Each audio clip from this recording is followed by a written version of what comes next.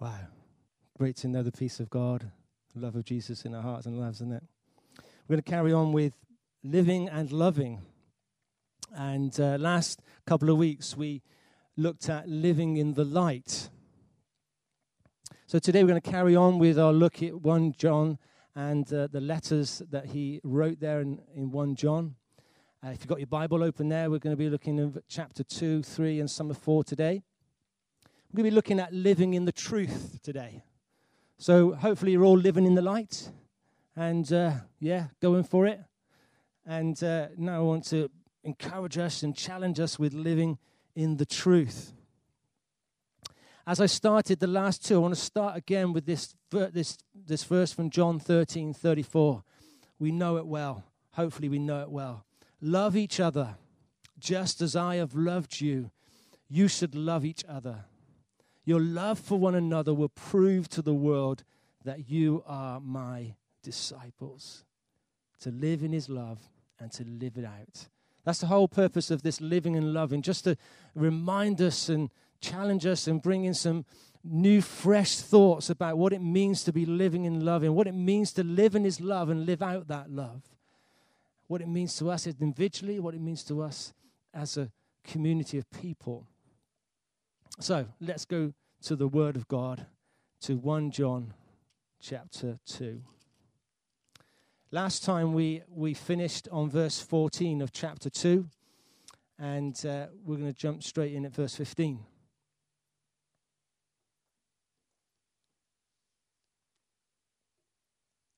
It says this: stop loving this evil world and all that it offers you. For when you love the world, you show that you do not have the love of the Father in you. For the world offers only the lust for physical pleasure, the lust for everything we see, and pride in our possessions. These are not from the Father. They are from this evil world. And this world is fading away, along with everything it craves. So, today, hopefully, we're going to have a look and try and answer this question: what does it mean to be living in the truth? How do we live in the truth? Scripture for me is the source of all understanding. It's what we use to help us walk our lives with Jesus, brings great insight and understanding. But also it brings some application into our own lives. And so I love to ask these sorts of questions. If we are to be living in the truth, how do we do that? How do we live in the truth? Maybe we're living in the truth and all is great, but maybe we're not. Maybe sometimes we find that hard. So how do we live in the truth? To be honest, I found this verse 15 really quite a stark contrast to what verse 14 finishes with. You know, last week I finished with this rousing call for us to remember that. I'll read it to you now. Verse 12, I'm writing to you, my dear brothers, because your sins have been forgiven because of Jesus. I'm writing to you who are mature because you know Christ, the one who is from the beginning. I'm writing to you who are young because you have won your battle with Satan. I have written to you, children, because you have known the Father. I have written to you who are mature because you know Christ, the one who is from the beginning.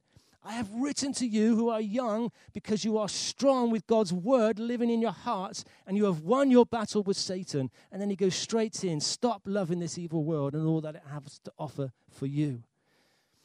So he's raised up with encouragement saying, look, come on, you are strong. God's word is in your life. You can walk and you've won the battle. And then he says, stop loving this evil world. I think maybe that could be a real reality in our own lives. We know the truth, but sometimes we find ourselves loving the world. And what does that mean, loving the world? It sounds strange in one way, because we are told to love one another. Didn't God so love the world that he gave his only son? Of course, this is not what John is saying. This is not how he's saying this. You know, if we are to be living in the truth, then we cannot be loving the world. And so what that means can be complicated, and maybe we can unpack that a bit this morning. Maybe that's just a bit too much for the time we have. So like I say, it's such a stark contrast, but maybe it isn't a stark contrast. Maybe he's saying that, John is saying here that, look, you have God's word living in your heart. The Holy Spirit is with you. You've won your battle with Satan, so you can stop loving this world. You can live in the truth. And because you have won the battle with Satan. So let me ask you some questions this morning. Why do you think John has gone straight from this, you got the word of the Lord in your hearts and you've overcome the enemy, you're strong in the battle, and then he says, stop loving the world. What does that make you think? Some thoughts on that maybe? Just some immediate thoughts. I'm not looking for deep theology here. Anybody want to just say something? Dave, I'm looking at you because you're my brother. Anything you can think of that? I think it's great that we can find victory, but also we have to remember that because we're still in the world, we're still in battle, and it would be easy to take our eyes off the prize and fall back into loving the world. And if you look at the verses later, it talks about this world will fade away. And so there's this eternity that John is talking about. That, what is important, yes, we are of this world, and sometimes the temptations of the world, sometimes the things of the world can maybe overcome us. But if we are people that practice living in the light and living in the truth, then we can overcome these things that come against us, you see, and come from the world. You see, because John says this in verse 16, the world offers only the lust for physical pleasure, the lust for everything we see, and pride in our possessions. And it's interesting he uses the word lust in this translation because, you see, it's not love, is it? It's not love. We are called to love one another. And people, the world, if you like, will know that we are his disciples by the way we love one another, not by the way that we lust for the things of this world and the pleasures of this world. Challenging verses. Have you found this to be your experience? Do you find it easy living in the truth? No one's going to admit to that, are they? Well, answer that question in your own hearts, in your own minds. Maybe some people have some really good tips, really good stories of how they've overcome that in their own lives. Is there anything, any sort of pearls of wisdom that people feel they could share with us today? Please don't be shy. Help me here. So I can presume that you're all battling with this and you don't know how to overcome it. I don't believe that's true for 1 minute. Getting some blank faces. I think the thing is here, you can live in the light, you can live in the truth, and John is saying this, you can't live in the light, live in the truth, and live and love the world at the same time. It's very similar to what he was telling us in chapter 1 and 2 that we were looking at last week. You can't live in the light and you can't live in the darkness. Obviously, we live in the world. That's true. We're all living here. But we need to be living in the truth of what the Word of God says, the truth of the Word living alive in us. And as we go through these things, there's 4 things that I want to just encourage us with and challenge us with of ways that we can live in the truth. So the first one is to stop loving the world, because the world's going to fade away. Our eyes need to be fixed on Jesus, on the eternity. We have been saved by his grace, saved by his love, saved by him dying for us. Now, at that moment, we were joined into this eternal life with God. But there's things that we need to do, the practices, there's discipline that we need to put in our lives. And one of those is to stop loving the world. John is really wanting the people here to understand this. Stop loving this evil world and all that it offers, because the world will fade away. The second thing, he says this. In the second part of verse 17, it says this. Let's read the first part. And this world is fading away, along with everything it craves. But if you do the will of God, you will live forever. dear children, the last hour is here. You have heard that the Antichrist is coming, and already many such Antichrists have appeared. From this we know that the end of the world has come. These people left our churches because they never really belonged with us. Otherwise, they would have stayed with us. When they left us, it proved that they do not belong with us. We're going to look at the rest of 20 and 22 in a minute. John's going to bring some deep understanding of what John is writing about here with the Antichrist. Is that right, John? No. I want to focus on the second part of verse 17. But if you do the will of God, you will live forever. And I love that, if you do the will of God. I think this is the second thing I want to talk about today. If we're going to be living in the truth, we need to be doing the will of God.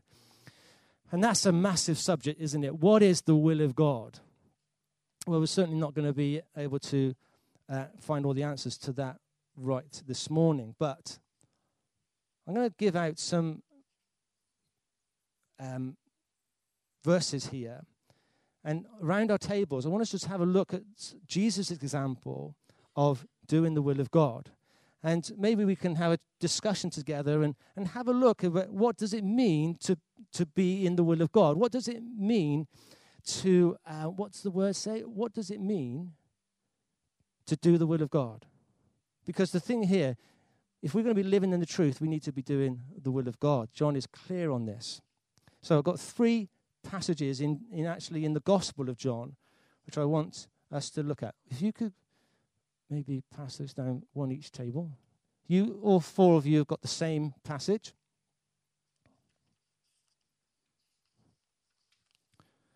And you 3 have got John 6. If you could pass it down, that'd be great.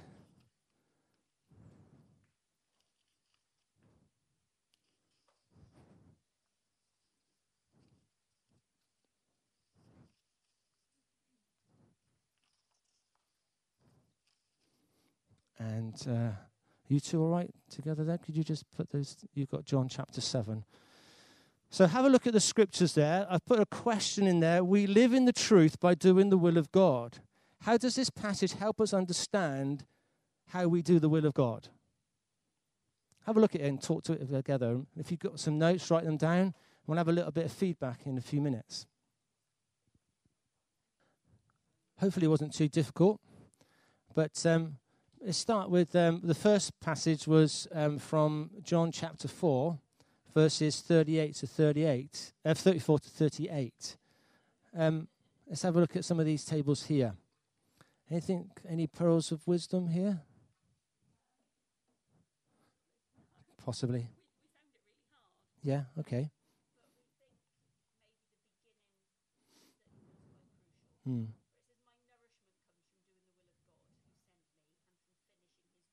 Ah.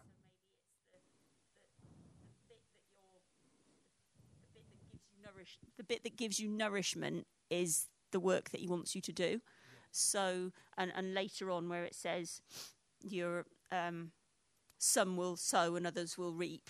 So you do the bit that you feel is right, that gives you nourishment, not trying to do something that doesn't fit with you. So, I mean, for me, I agree with that, and also that about this finishing his work. You know, obviously Jesus has come to finish the work, but he's then passed on the responsibility to us through the Great Commission. But we find our strength in that when we do that. Yeah. Any other thoughts on that, or Dave? Did you? We talked about it's a win-win situation because as human beings we thrive when we have a sense of purpose. And God gives us His purpose in being part of the growing and the harvesting that has eternal consequences, not just something that's for my own well-being, it's for everybody's well-being. And it gives us that sense of purpose. So that's why it's nourishing. Brilliant. Thank you, guys. Thank you.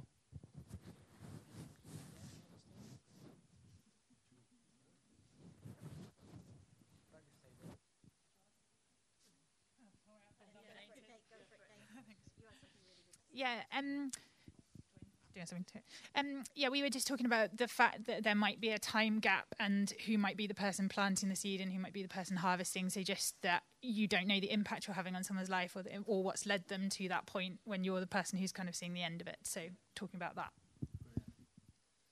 Great. Fantastic. So we just keep on going, isn't it? We keep on doing that. So this is one way, these thoughts that we've shared from chapter 4, this is one way that we do the will of God and carry on living in the truth of what we know, We reap, we sow, we harvest. How about this table? You're looking at John chapter 6, verses 35 to 40. Verse 36. But as I told you, you have seen me, and still you do not believe. Now, we haven't got that, but that's where our faith comes in.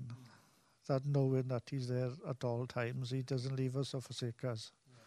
And that's comforting sometimes. When you think the disciples who denied him, they were with him all the time. And so our faith has got to be strong so that Jesus is there all the time. So it's by faith that we remain in the will of the God. We do the will of God, you would say? Yeah? Yeah? Brilliant. Thank you, guys. Right at this table.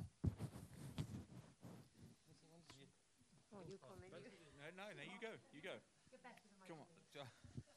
Come on, let's have an argument in front of everyone.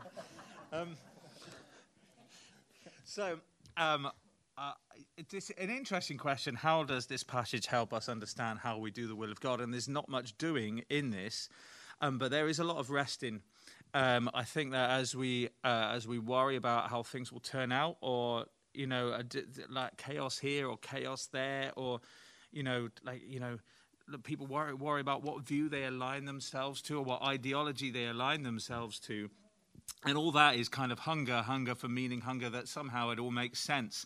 And in here, it's somehow, in some way, beyond what we can understand, it will all make sense. Like Martin Luther King said, the arc of the story of life is leans towards good, because that's God's arc. So we never need be hungry again, because we can trust. We can trust that's true. So because of what we know, of what we're taught in the Word of God, you're saying we need to just rest in that and rest in that, and that's one way that we can remain in the will of God and not strive over it. More about his character than it does about us. So for me, it's about we can rest in knowing that he is the truth, and his word is the food of life, really. And that for me, reading that, it's more about his character, that he doesn't want to lose anyone, that he came to this earth as a man because he wanted to save everyone at that time and going forward. So not one of us is beyond salvation in him because of his word. And so it's more about his character, not ours in this for me. That's a really important point there, isn't it? Because, we are called to live our lives like Christ. And so, focusing in on what we understand about Jesus here helps us to remain in the will of God, resting and being confident in that. Each of us are precious. Amen. Praise God. Thank you, guys. That's brilliant. Anything extra to add, guys, to that? You got the same passage? Whoa. We talked about the confidence of knowing that this is the will of God, that he should not lose any of us. And when God's got us in his hands, then we know that we can rest, as we've heard, in that confidence. But I also think there is a responsibility on us, because it says there, but anyone who does what pleases God. So we have a choice in living the truth of making sure that we do those things which please God, and exercising the fruit of the Spirit, self-control, which says, no, that's not of God, therefore I don't do that. I do this what does please God. So there is also a responsibility on us, as well as resting in those promises. But we also have a responsibility, I think, of not bringing shame on the family name, as it were. Because I remember as a kid, my dad sat us all down as boys, especially, and said, you dare bring a young lady and bring shame on the name of this family, you'll get, Now, God doesn't do it that way. But he does want us not to bring shame on his name. And we have a choice to live the way God wants us to live.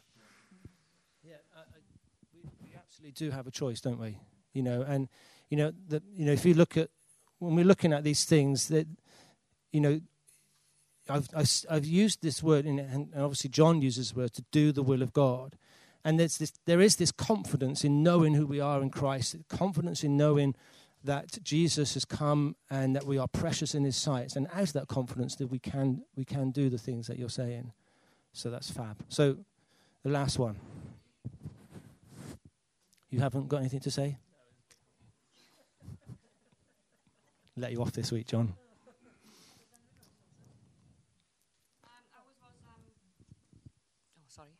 John 7:16-18.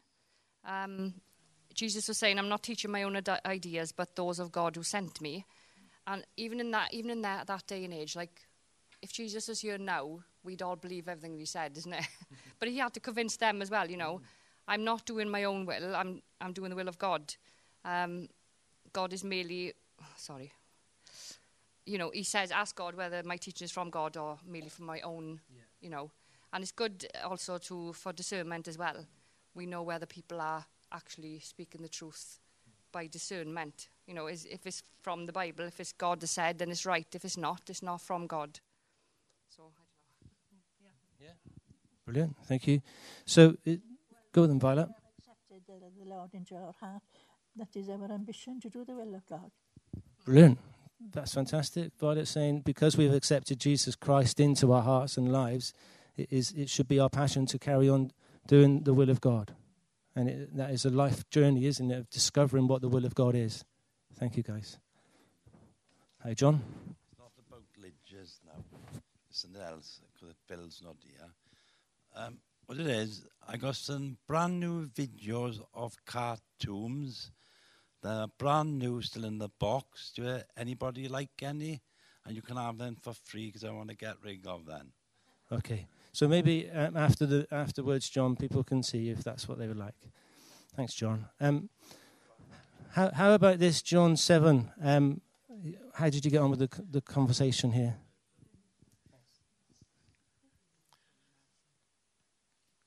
Oh, it's okay. Okay. Yeah. Well, I think it's good and clear here that John's talking about a heart attitude. And we will know if we're doing the will of God by our own motivation. Are we doing it for our own gain, for our own honor and glory, or are we doing it for the glory of Jesus? So we will know. I think everyone will know if they're trying to do the will of God. Yeah. I think that is so true, because quite often there's this sort of thing about the will of God. What is the will of God? But Scripture is clear what the will of God is, and we know what it is. But sometimes, like we were saying here, there's a decision to be made. We have to walk in it. We have to do it. And so that's the sort of core. In fact, the next thing that John talks about in this letter is, he says, you know the truth. And we'll talk about that, because that's it's very much upon the same lines of what you said here. Anything extra you want to say? We were also talking about they will see the fruit of the Spirit in us. So like love, joy, peace, patience, kindness, goodness, faithfulness, gentleness, and self-control. So when they look at us, do they see pride? Do they see us puffing up our own chest? Or do they see the fruits of the Spirit? Yeah. So we can measure whether we are actually in the will of God by the fruits that are in our lives. Brilliant. Thank you. Wow. Okay. Let's go.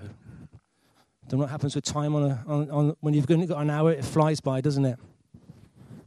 Just wanted to say we on Zoom is as Lainey and Marion, and I was just chatting to Marion whilst you guys were chatting at your tables, and we were looking at John 7, and she was just writing about getting to know him, and by knowing him, by reading the Word, by praising and listening. That's a way we can understand and know the will of God in our lives. It's about this relationship. In that relationship with God, we know the will. We know the will of God when we're in relationship with God. Thank you for that. Hopefully that was helpful to you. Verse 20 of this letter says this, but you are not like that. He's just talked about those that have left the church and the Antichrist there, and and the people who love the world. And verse 20, John says, look, come on, you are not like that, for the Holy Spirit has come upon you, and all of you know the truth. So I'm writing to you not because you don't know the truth, but because you know the difference between truth and falsehood. And who is the great liar? The one who says that Jesus is not the Christ. Such people are antichrist, for they have denied the Father and the Son. Anyone who denies the Son doesn't have the Father either, for anyone who confesses the Son has the Father also. John brings us back to reality here. John brings us back to encouragement here. He says, but listen, he's got this but in verse 20, but you are not like that, for the Holy Spirit has come upon you.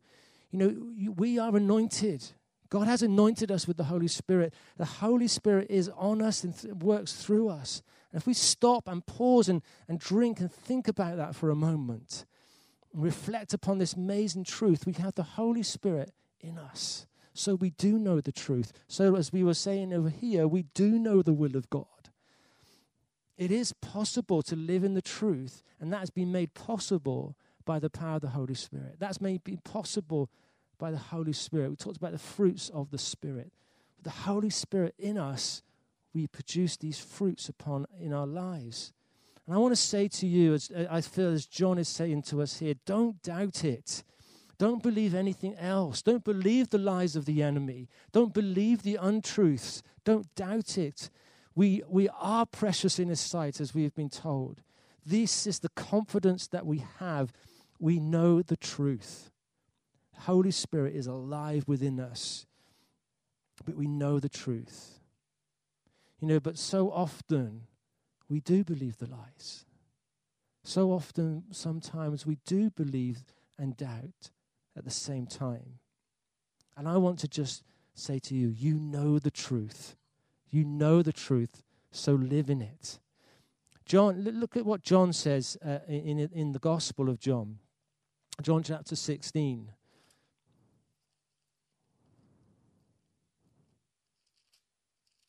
John 16, verse 13 says this, when the Spirit of truth comes, he will guide you into all truth. Talking about the Holy Spirit here. He will not be presenting his own ideas. He will be telling you what he has heard. He will tell you about the future. He will bring me glory by revealing to you whatever he receives from me. All that the Father has is mine. This is what I mean when I say the Spirit will reveal to you whatever he receives from me. We have that Holy Spirit. John is saying we have that Holy Spirit in us, the Spirit of all truth. So we do know the truth. We know it, and I want to call us up and say, let's live in that truth. Let's be living in the truth. And just a few more, the page before John talks in chapter 14, passage we know very well, where he says, Jesus told him in verse 6, I am the way, the truth, and the life. No one can come to the Father except through me. If you have known who I am, then you would have known who my Father is. From now on, you know him and have seen him. Philip said, Lord, show us the Father and we will be satisfied. Jesus replied, Philip, don't you even yet know who I am? Even after all the time I have been with you? Anyone who has seen me has seen the Father. So why are you asking to see him? Don't you believe that I am in the Father and the Father is in me? The words I say are not my own, but my Father who lives in me does his work through me. Just believe that I am in the Father and the Father is in me, or at least believe because of what you have seen me do. Verse 12 says, the truth is, anyone who believes in me will do the same works I have done, and even greater works because I'm going to be with the Father. You can ask for anything in my name, and I will do it, because the work of the Son brings glory to the Father. Yes, ask anything in my name, and I will do it. And verse 15, if you love me, obey my commandments, and I will ask the Father, and he will give you another counselor who will never leave you. He is the Holy Spirit who leads into all truth. And we have that Holy Spirit. We have him. Holy Spirit is on our lives, so we do know the truth. We know what's right. We know what's wrong.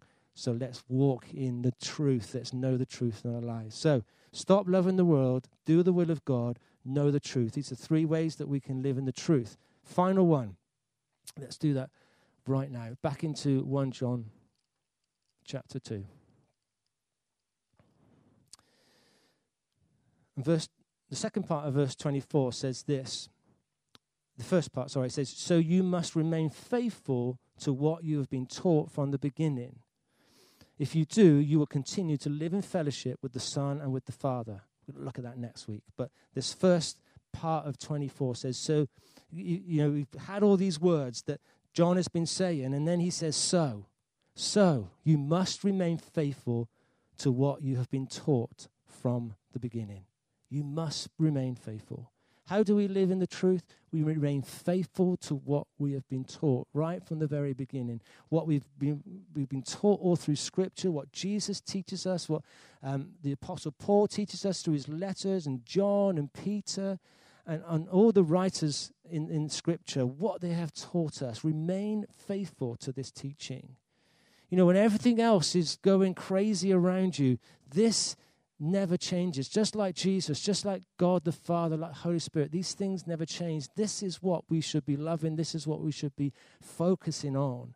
Living in the truth means knowing that we can remain faithful to what we have been taught. By resisting the lies of the enemy, by remaining faithful to the teaching of Jesus. John 8 verse 31 says, you are truly my disciples if you remain faithful to my teachings. That is clear as day there, isn't it? And you will know the truth, he says. And we maybe quote this, you will know the truth and the truth will set you free. If you remain faithful to my teachings. And I just want to finish and conclude with Paul's encouragement to Timothy in 2 Timothy chapter 3. And verse 10 says this, and we'll close with this today. This is Paul's charge to Timothy. But you know what I teach, Timothy, and how I live, and what my purpose in life is. You know my faith, and how long I have suffered. You know my love and my patient endurance. You know how much persecution and suffering I have endured. You know all about how I was persecuted in Antioch, Iconium, and Lystra. But the Lord delivered me from all of it.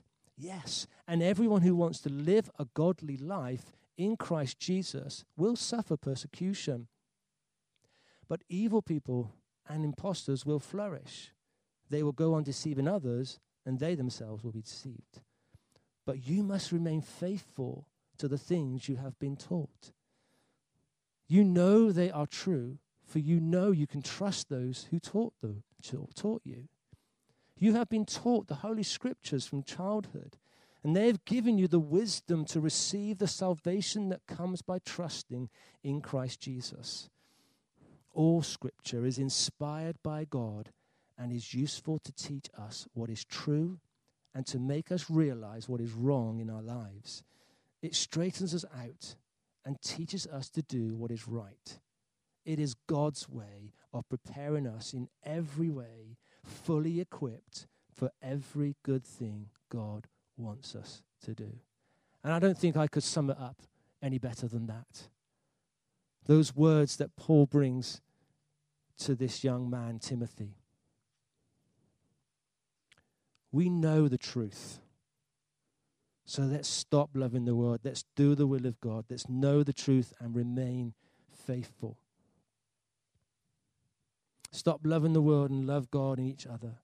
Do the will of God, making Jesus known, harvesting souls, teaching others about God. Know the truth and be led by the Holy Spirit in it. And remain faithful to what you have taught. Do not waver. Stay strong with the power of the Holy Spirit in you and over you, being fully equipped to live in the truth. Let's pray. Thank you for your word, Lord, that it is God-breathed, that you breathe on these words, that we can have full confidence in them and in the things that you teach us through your word. And I pray we will be people who devour your word, that eat your word, that strive and pursue to live like the word teaches us, and that we would remain faithful to your word and that we will be people that are living in the light, but also living in the truth of what we know because of you, that the power of the Holy Spirit is on us and in us and works through us and helps us as we continue to do your work on this earth of making your name known, of declaring the truth, that the good news that Jesus is alive, that he died, that he was buried, and that he rose again so that we may have eternal life. So I thank you for these words, Lord. I thank you for this time together, and I pray you bless us now in the name of Jesus. Amen. Amen.